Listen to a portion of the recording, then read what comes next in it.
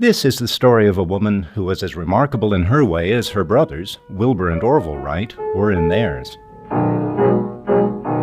Her name was Catherine Wright, but don't be surprised if it doesn't ring a bell. Until a few years ago, most biographers and historians treated her as a minor character in the Wright brothers' saga, the loyal, self-sacrificing sister who kept the home fires burning while the menfolk were out inventing the airplane. But dig a little deeper, and a very different picture emerges. The real Catherine Wright played second fiddle to no one. She embodied, in a very public and prominent way, the worldly, independent, and self-fulfilled new woman who turned traditional gender roles on their heads at the turn of the 20th century. I'm Harry Haskell, Catherine's step-grandson, and in this three-part podcast, we're shining a light on the extraordinary woman who has long stood in the shadow of the world-renowned fathers of powered flight. Part 1. Introducing the Wright sister.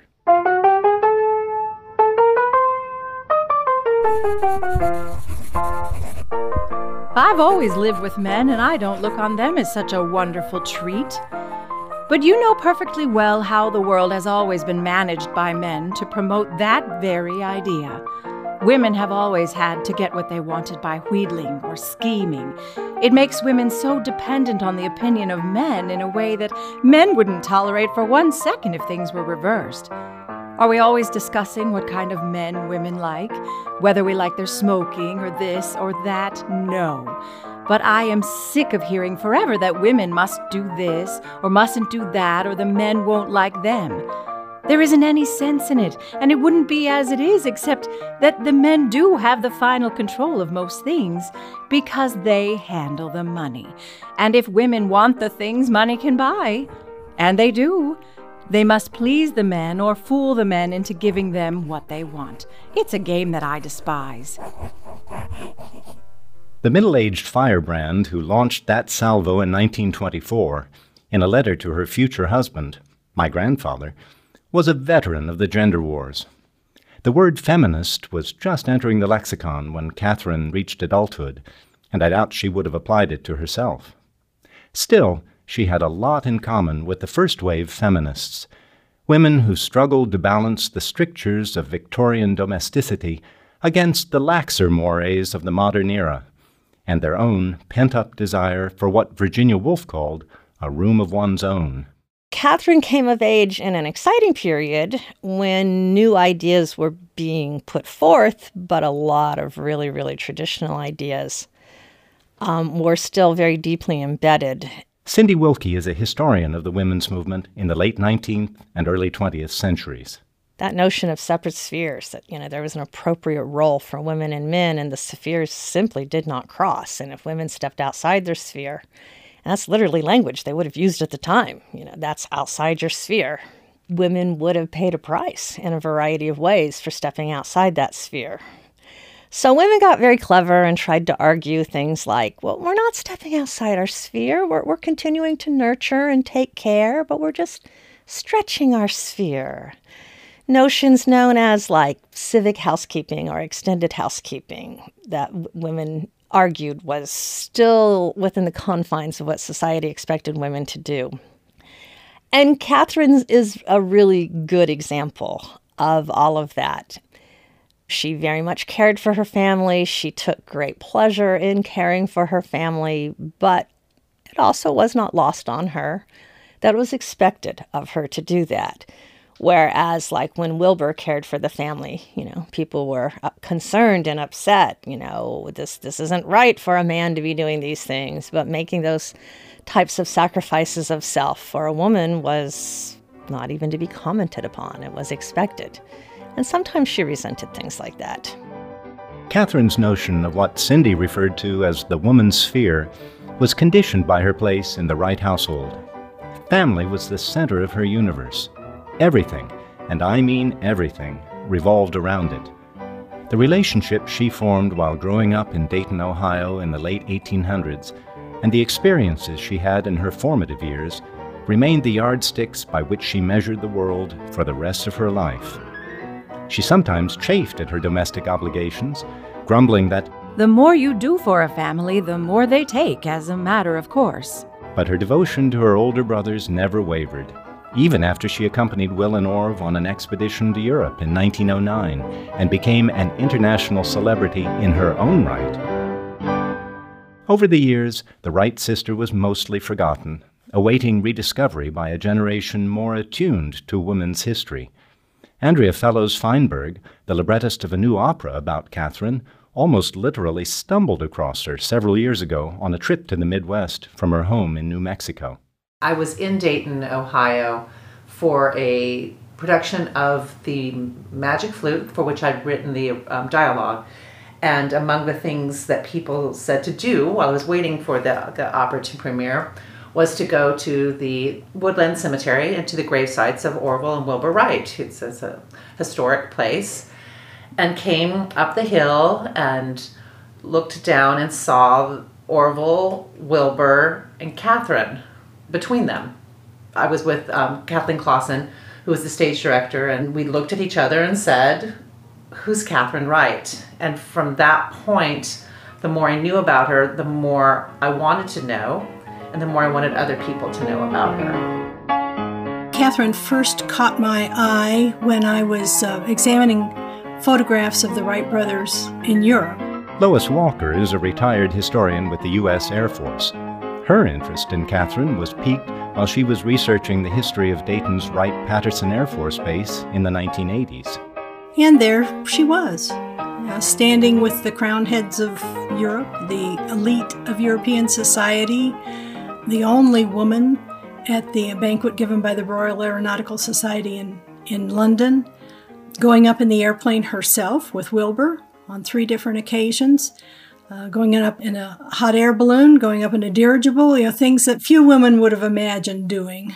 So it occurred to me that, her brothers were pretty thoroughly focused on their work. They were doing what they needed to do to give their flying demonstrations to the French, to the British, to the Germans. But Catherine was not only acting as their social secretary, but she was looking at the big picture. She was smart. She was very observant. Her brothers were busy making history, and meanwhile, she's watching the impact that these events have on the observers that are there. I'm sure she's imagining the effect that this is going to have on the rulers and the governments of those countries, interactions between countries. These were very momentous happenings, and Catherine's just getting swept right along with all of it. So I asked myself, who is this diminutive woman in these big hats and so much on her shoulders? For each of these modern-day women, the Wright sister has been a source of ongoing inspiration and curiosity. My own connection to Catherine's story has a personal aspect as well. She married my grandfather in 1926. Not long after his first wife died. Along with my own impressions, this 3-part podcast includes the voices of other scholars, historians, family members, and interpreters who offer their own illuminating perspectives on Catherine and her times. So let's start at the beginning. Who was Catherine Wright? Well, she was born in 1874, the youngest of 5 surviving Wright siblings. They grew up in a modest wood frame house on Dayton's west side, a bustling, densely packed neighborhood across the Miami River from downtown. The 2 eldest Wright brothers, Rushlin and Lauren, married while Catherine was in her teens and left her at home with Wilbur and Orville. Milton Wright, the patriarch of the clan, was an affectionate but domineering father, a bishop in the Church of the United Brethren who spent much of his time traveling on church business. When his beloved wife Susan died in 1889, after a long bout with tuberculosis, Catherine was thrust into the hugely demanding role of mother, sister, and surrogate spouse, all rolled into one spunky 15-year-old package. I believe the family was everything to Catherine, and I think she was the heartbeat of the family. My name is Amanda Wright Lane, and I am a great-grandniece of Orville, Wilbur, and Catherine Wright. Growing up with 4 older brothers, Catherine was the spark. She loved having family around her. She loved preparing for family occasions. And she always was interested in having the nieces and nephews around. She and her brothers would play some pranks on those children. And I know she so felt the loss when her mother died. And I think it made the whole family really pull together and care about each other and take on tasks and work together to hold the family together, to make both their mother and father proud of them during this time. I know that for a while, Uncle Will, he was in the middle of these 5 siblings, and there were days when he would run off with his 2 older brothers, and there were days when he was with the younger 2, with Orville and Catherine. And I think through Susan's illness, this solidified their relationships even more. And I remember that her older brothers were a bit worried about her. And I think the bishop particularly was concerned about her as the youngest and a young woman in the family. And he was very adamant about her going to Oberlin, to go to university, go to college. And I think that was for a couple of reasons, to allow her to broaden her horizons, which was something he was always talked about with many of the nieces and nephews, as well as his own children. But I think he was concerned, would she be able to have, some sort of livelihood when he passed on? How would she care for herself if her brothers were all off on their own adventures? Bishop Wright was a firm believer in higher education for women, and Oberlin's distinction as the first coeducational college in the country undoubtedly appealed to him. But I suspect there was another reason he chose it for his only daughter. In the late 1800s, the small rural college in northern Ohio was an important center of religious revivalism and the Protestant missionary movement. Catherine took the required courses on theology, moral philosophy, and so on, but her favorite subject was classics, Latin and Greek literature. The Oberlin connection caught the eye of composer Laura Kaminsky when Andrea Fellows-Feinberg proposed that they collaborate on an opera about the Wright sister. I had never heard of Catherine Wright and received a message from Andrea saying, I may have an opera project and I might think you would be interested in this. And it would be for Dayton, Ohio, and it would be about the relatively unknown to the world sister of Orville and Wilbur Wright. And I thought, wow, I grew up, as did most kids, you go to school, it's a piece of your American history and science history. Never heard of her. And Andrea started to tell me about her discovery at the cemetery and what she had already begun researching. And when I learned that Catherine Wright was an Oberlin alumni, that was exciting to me because I also went to Oberlin, and one of the things I was most proud of Oberlin's legacy was that it was the first college to admit black and white students together and the first college to be co-ed together. And so it had this sort of progressive utopian vision of the way the world could be. So I said, of course she went there. Later in life, Catherine would put her Oberlin education to work on behalf of numerous progressive causes and civic projects. As the only member of her high-achieving family to earn a college degree, she prized her intellectual independence, the same independence that enabled Wilbur and Orville, who were largely self-taught, to question the received scientific wisdom of the day. The 3 siblings' free-thinking ways spilled over into the religious sphere. While Catherine's exacting code of morals and ethics faithfully mirrored her fundamentalist upbringing, she was deeply disillusioned by the First World War, a war that she had actively advocated for the United States to enter. Ultimately, she came to see the bishop's old-time religion as little more than brainwashing.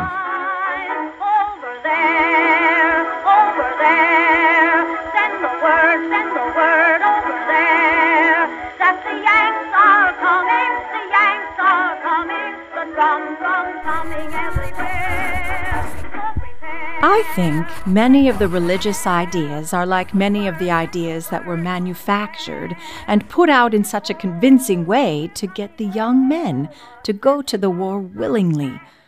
A very little time has shown how untrue those ideas were. No one is really grateful to the boys who went. Everyone who could made money any old way, but no one who stayed at home has a grateful thought for those who went and created the demand for the things out of which money was made. No one has any thought of doing anything for those who suffered by going. But at the time, it was a good way to get what was needed. It eased the feelings of all concerned. So I think many of the ideas of religion are just for that purpose. They persist because human feelings seem to remain a good deal the same. The same need for a feeling of confidence in the world. The same need to believe that if things aren't fair for those few years of life, they will be made so for eternity. The same need to feel that dear ones will never really go out of existence, away from us forever. And so it has been easy to believe that those things are all taken care of in the scheme of the universe. Catherine's sense of independence and fair play wasn't just a matter of faith. It was instilled in her from the cradle. By giving her an Oberlin education, Milton Wright ensured that she could support herself as a teacher, one of the few professions open to women in the early 1900s.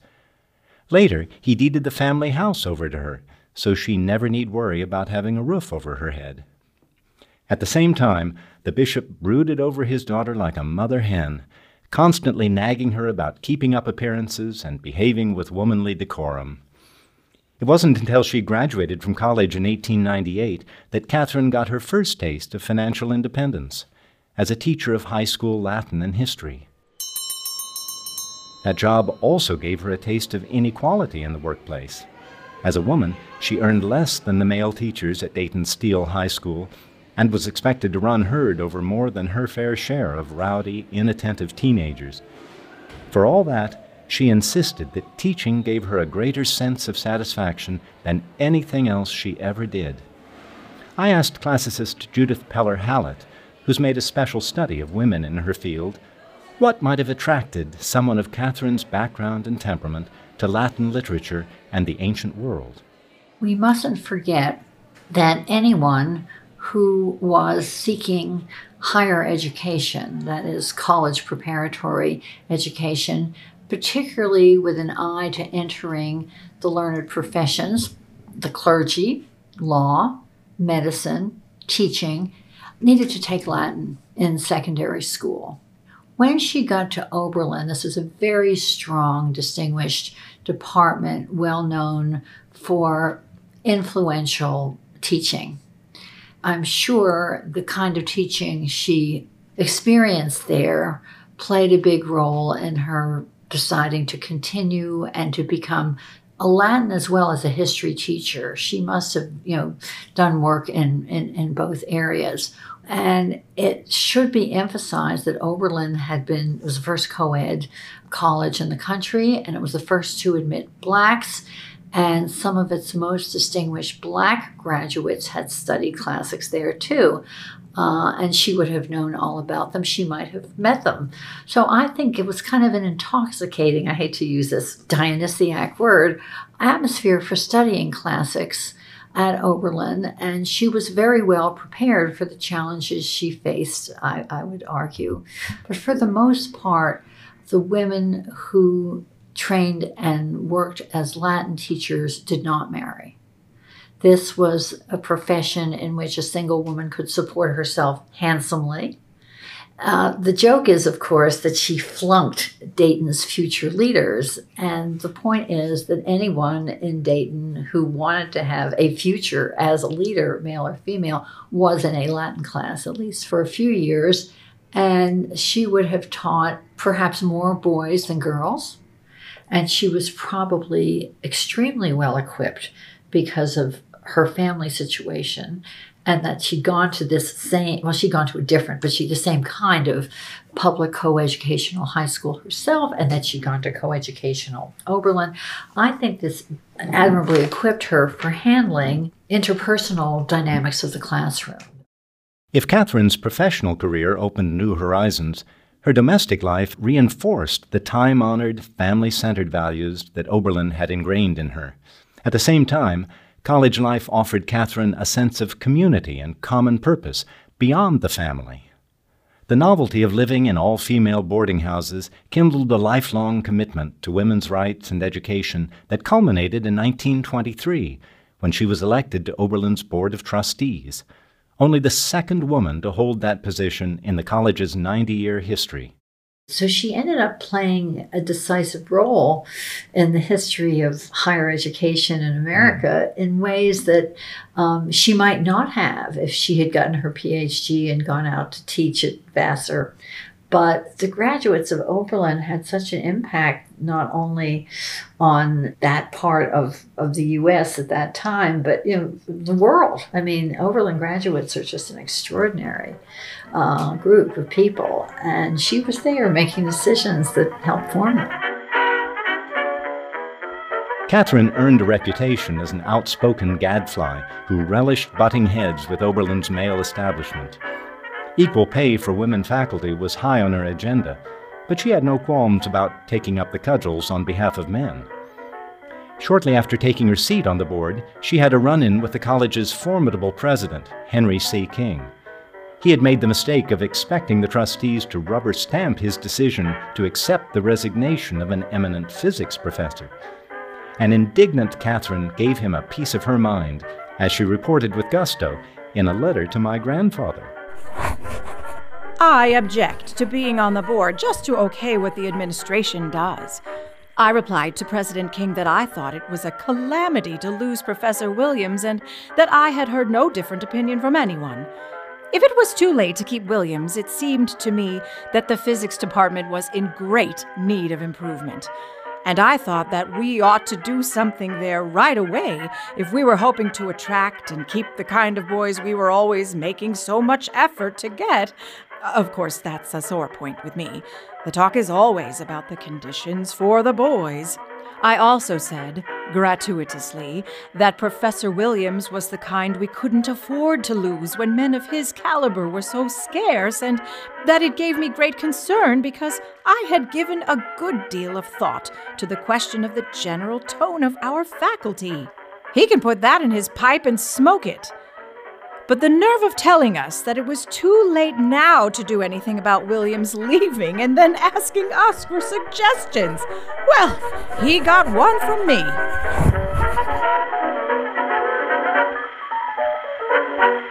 Another front in Catherine's campaign to put the sexes on an equal footing was the fight to win women the vote. Ohio, at the turn of the 20th century, was a hotbed of suffragist activism. The movement crested in a 1914 suffrage parade through downtown Dayton, in which Catherine's 85-year-old father and her brother Orville marched side by side. Wilbur undoubtedly would have shown up too, if he hadn't died tragically 2 years earlier. A few days before the parade, the Wrights hosted a suffrage fete, a kind of kickoff party, for some 1,200 supporters on the spacious grounds of their suburban mansion. 6 years later, in 1920, ratification of the 19th Amendment finally gave women access to the ballot box in national as well as state and local elections. Sing it as we ought to sing it, cheerily and strong, giving the ballot to the mothers. Hurrah, hurrah, we bring the jubilee.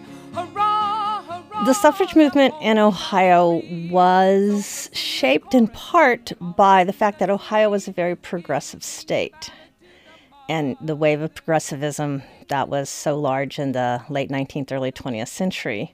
And Ohio was a big part of that. This is Cindy Wilkie again. As an associate professor at the University of Virginia's College at Wise, she studied Catherine's role in the suffrage movement. Oberlin, of course, being the first institution of higher education to admit women, very proud of that history. It is definitely a recurring theme in the early women's suffrage movement. Several of the big early leaders, Lucy Stone, also attended. Other progressive ideas, of course, the Anti-Saloon League was born at Oberlin.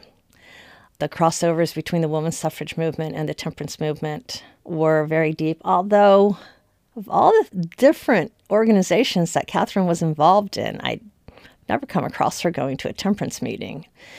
But yes, indeed, first being at Oberlin, that history at Oberlin definitely would have been encouraging. Again, the mere fact that she was receiving a college education when it was increasingly common for women, and obviously the more educated a woman was, the more likely she was to want the right to vote.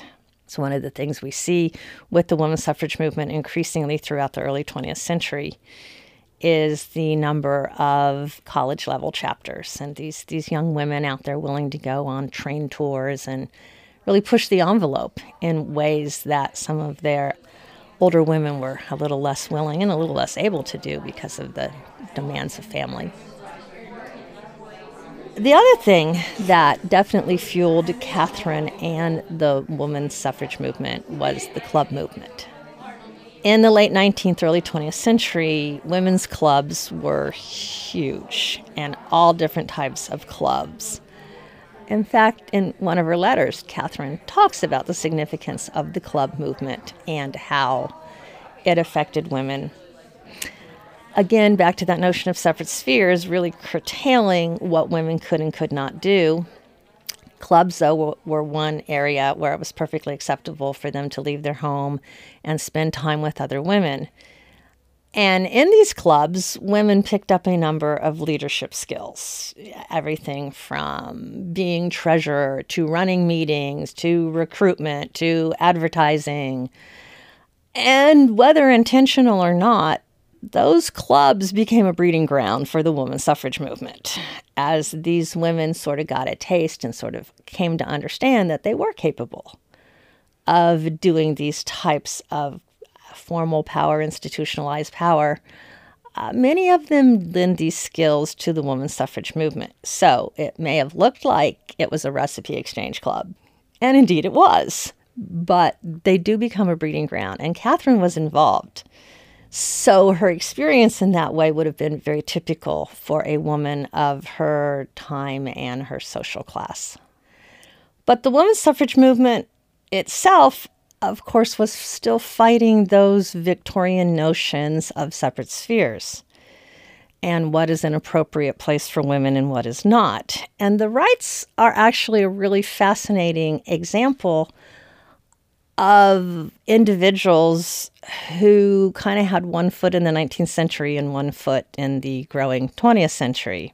Catherine herself, you can frequently see that, and certainly her father, very, very much oddly progressive in some ways, but literally in the next breath, very, very traditional. You know, like was fine with Catherine being educated, but then she needed to be a teacher. That would be in keeping with just those notions of separate spheres that the suffrage movement itself had to battle against.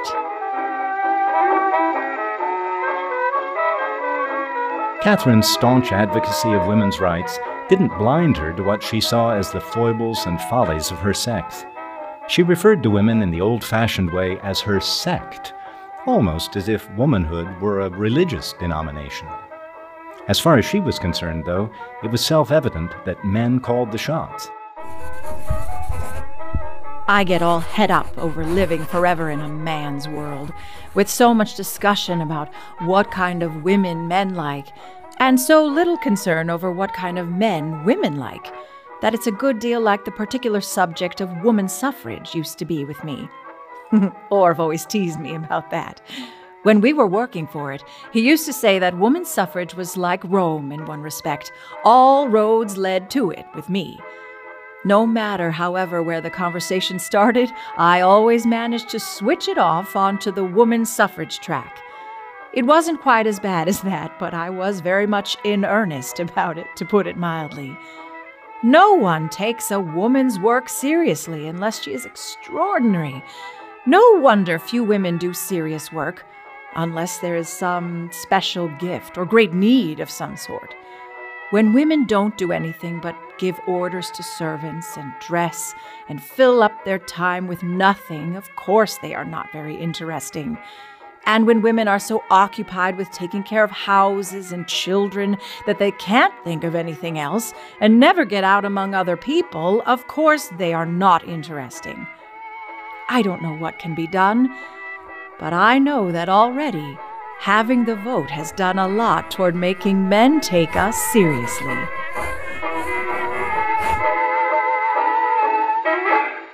Catherine's attitude toward what she called a woman's work changed dramatically after she gave up her teaching job and devoted all her time to the family, as we'll hear in part 2 of this podcast. Outwardly, she embraced the traditional female roles of caregiver and social secretary as her lot in life. Privately, however, she grew increasingly restless, resentful, and determined to emancipate herself. As the genteel Victorian cult of family morphed into the anything-goes individualism of the Roaring Twenties, the Wright sister was tugged in opposite directions, a thoroughly modern Millie who clung to the middle-class values of her youth. Catherine had a long list of pet peeves: the shallowness and vulgarity of post-war culture, Americans' insatiable craving to be entertained rather than educated, the faddish unconventionality of jazz-age rebels, whom she mocked as parlor radicals. But waging a moral crusade wasn't in her nature. Live and let live was her philosophy, on one condition: that she had the freedom to be herself.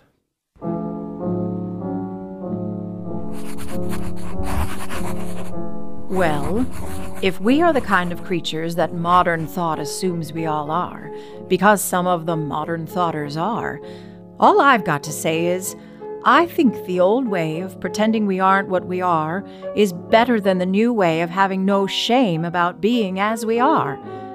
I don't know where we are or what the truth is in the controversy. I only know that, far from getting any sense or loveliness out of the new ideas, the world is getting ideas much uglier than the ugly things we see when there is no sense of beauty for things. I can't understand it. There is no use to talk. One might as well try to sweep back the Atlantic with a broom. But I grow more determined every day to live my own life and do as I please. It need not disturb anyone else. I don't want to force my ideas on anyone else. I may be wrong, you know. To live my own life and do as I please. Catherine shared that revolutionary credo with countless women of her day, from liberated flappers to pioneering social reformers like Jane Addams and Margaret Sanger, and independent-minded writers and artists like Virginia Woolf and Georgia O'Keeffe. But does Catherine still have something to say to women in the 21st century? Judging from the burgeoning interest in her story, the answer is a resounding yes.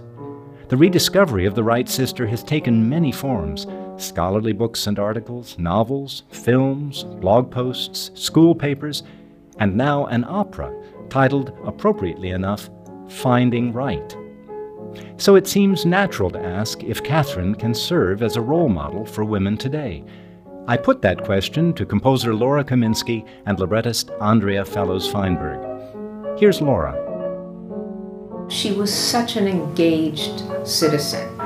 And I think that that is something that the youth today, at this juncture in our cultural, social, political history that we're living through, is very relevant. That people in their 20s look at the world and they're not just thinking about their personal little lives anymore. They're thinking about being a committed, engaged citizen, and the terms that we use now are social justice. I think Catherine thought about making the world a better place. I think that her being a trustee at her college was a position of power that was leading policy that was about education and equality and engagement for the students to go out and make the world a better. I mean, a college that has a motto, learning and labor.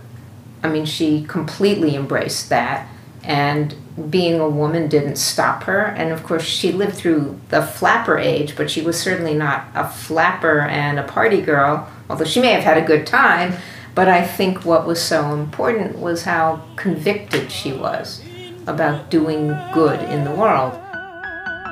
Surely anything is possible if you can spin sugar into air. Well, for me, this is Andrea. Activism takes many forms. And I think people have in their minds that there's only the one form, which is peaceful protest, being out in the public eye. And the other form is advocacy and allyship. And I think that's what she did exceptionally well. It's not as if she accepted things. She wrote about them. She spoke up, whatever speaking up about them was, when things could be different, when there was another way to look at something. And she was very good at steering people to another way of looking at something. She was a life force. What can I tell you? Only what I know. If she was in the first wave of feminism in the 60s through late 70s, she might not have been one of the women who burned their bras, but she might have been working in some kinds of, social action groups that would be advocating for equal pay. If she were alive today, of all the many issues that we're confronting, that feminists of today are dealing with, that she would have the one or two that resonated for her, and she would do what she could within the way that she operates. Like, then it was letter writing, now she would have an Instagram post or whatever she would do, but that she would be herself. I mean, there's always this conversation about why should we look at the past because it's irrelevant, it's not today, those people they're dead, they're not part of our contemporary culture, why should we learn their work or read it or listen to it? And I always go, we live in the time that we live in, but these issues are the same issues. I mean, we're always, as human beings, going to be struggling to make some version of a better world, or there's always going to be some kind of technological advance or breakthrough that's going to change how we do our daily life, that brings up issues that gets pushed against and needs to be addressed. So, given how she lived her life then, as the sister of the Wright brothers, I don't know whether she would be an environmental activist today and concerned about, oh my God, the carbon footprint. And, my guess is she would be taking her story and her truths and looking at the world in which she's now living, and she would grab the issues that just spoke to her. As a member of Catherine's extended family, and the author of a novel called Maiden Flight about her marriage to my grandfather, I often find myself wondering what she would think and do if she were alive today. Where would she stand on hot-button issues like the Me Too movement, the Equal Rights Amendment, the glass ceiling, abortion rights, and wages for housework? Would she identify with the modern feminist movement? Or would she feel more in step with women who support gender equality but criticize today's feminist agenda as reductive and divisive? Those questions are well worth asking, but at the end of the day, they seem less important to me than the universality of Catherine's story. Like other women of many different eras, cultures, and social backgrounds, she struggled to reconcile the competing roles and expectations that society imposed upon her. She was torn between devotion to family and home and the siren call of the rapidly modernizing world, a world that her pioneering brothers helped bring about.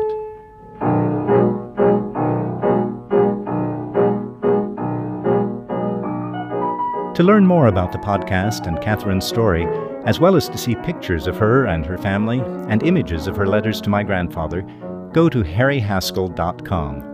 There you can also find the show on iTunes and other outlets to subscribe to the podcast. Please take a minute to rate and review the show on iTunes or wherever you listen. Reviews go a long way in getting more exposure for the show. In Her Own Right was produced by George Drake Jr.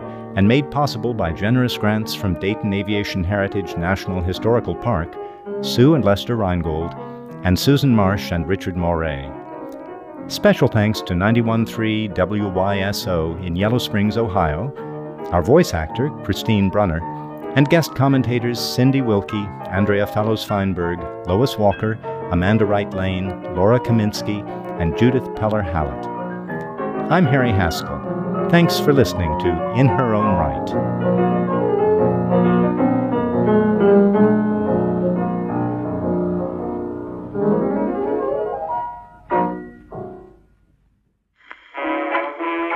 In Part 2 of In Her Own Right, we'll explore Catherine's intense and complicated relationship with her brothers Orville and Wilbur. You could ask, well, if Catherine had gotten married and gone off and lived somewhere else, would the airplane ever have been invented? Maybe not. Maybe the brothers would have gotten stuck in somewhere. Maybe when they needed encouragement, they wouldn't have got it. Nobody would expect Orv to stay at home and take care of me if I were ill, but nobody would excuse me if I did not take care of him.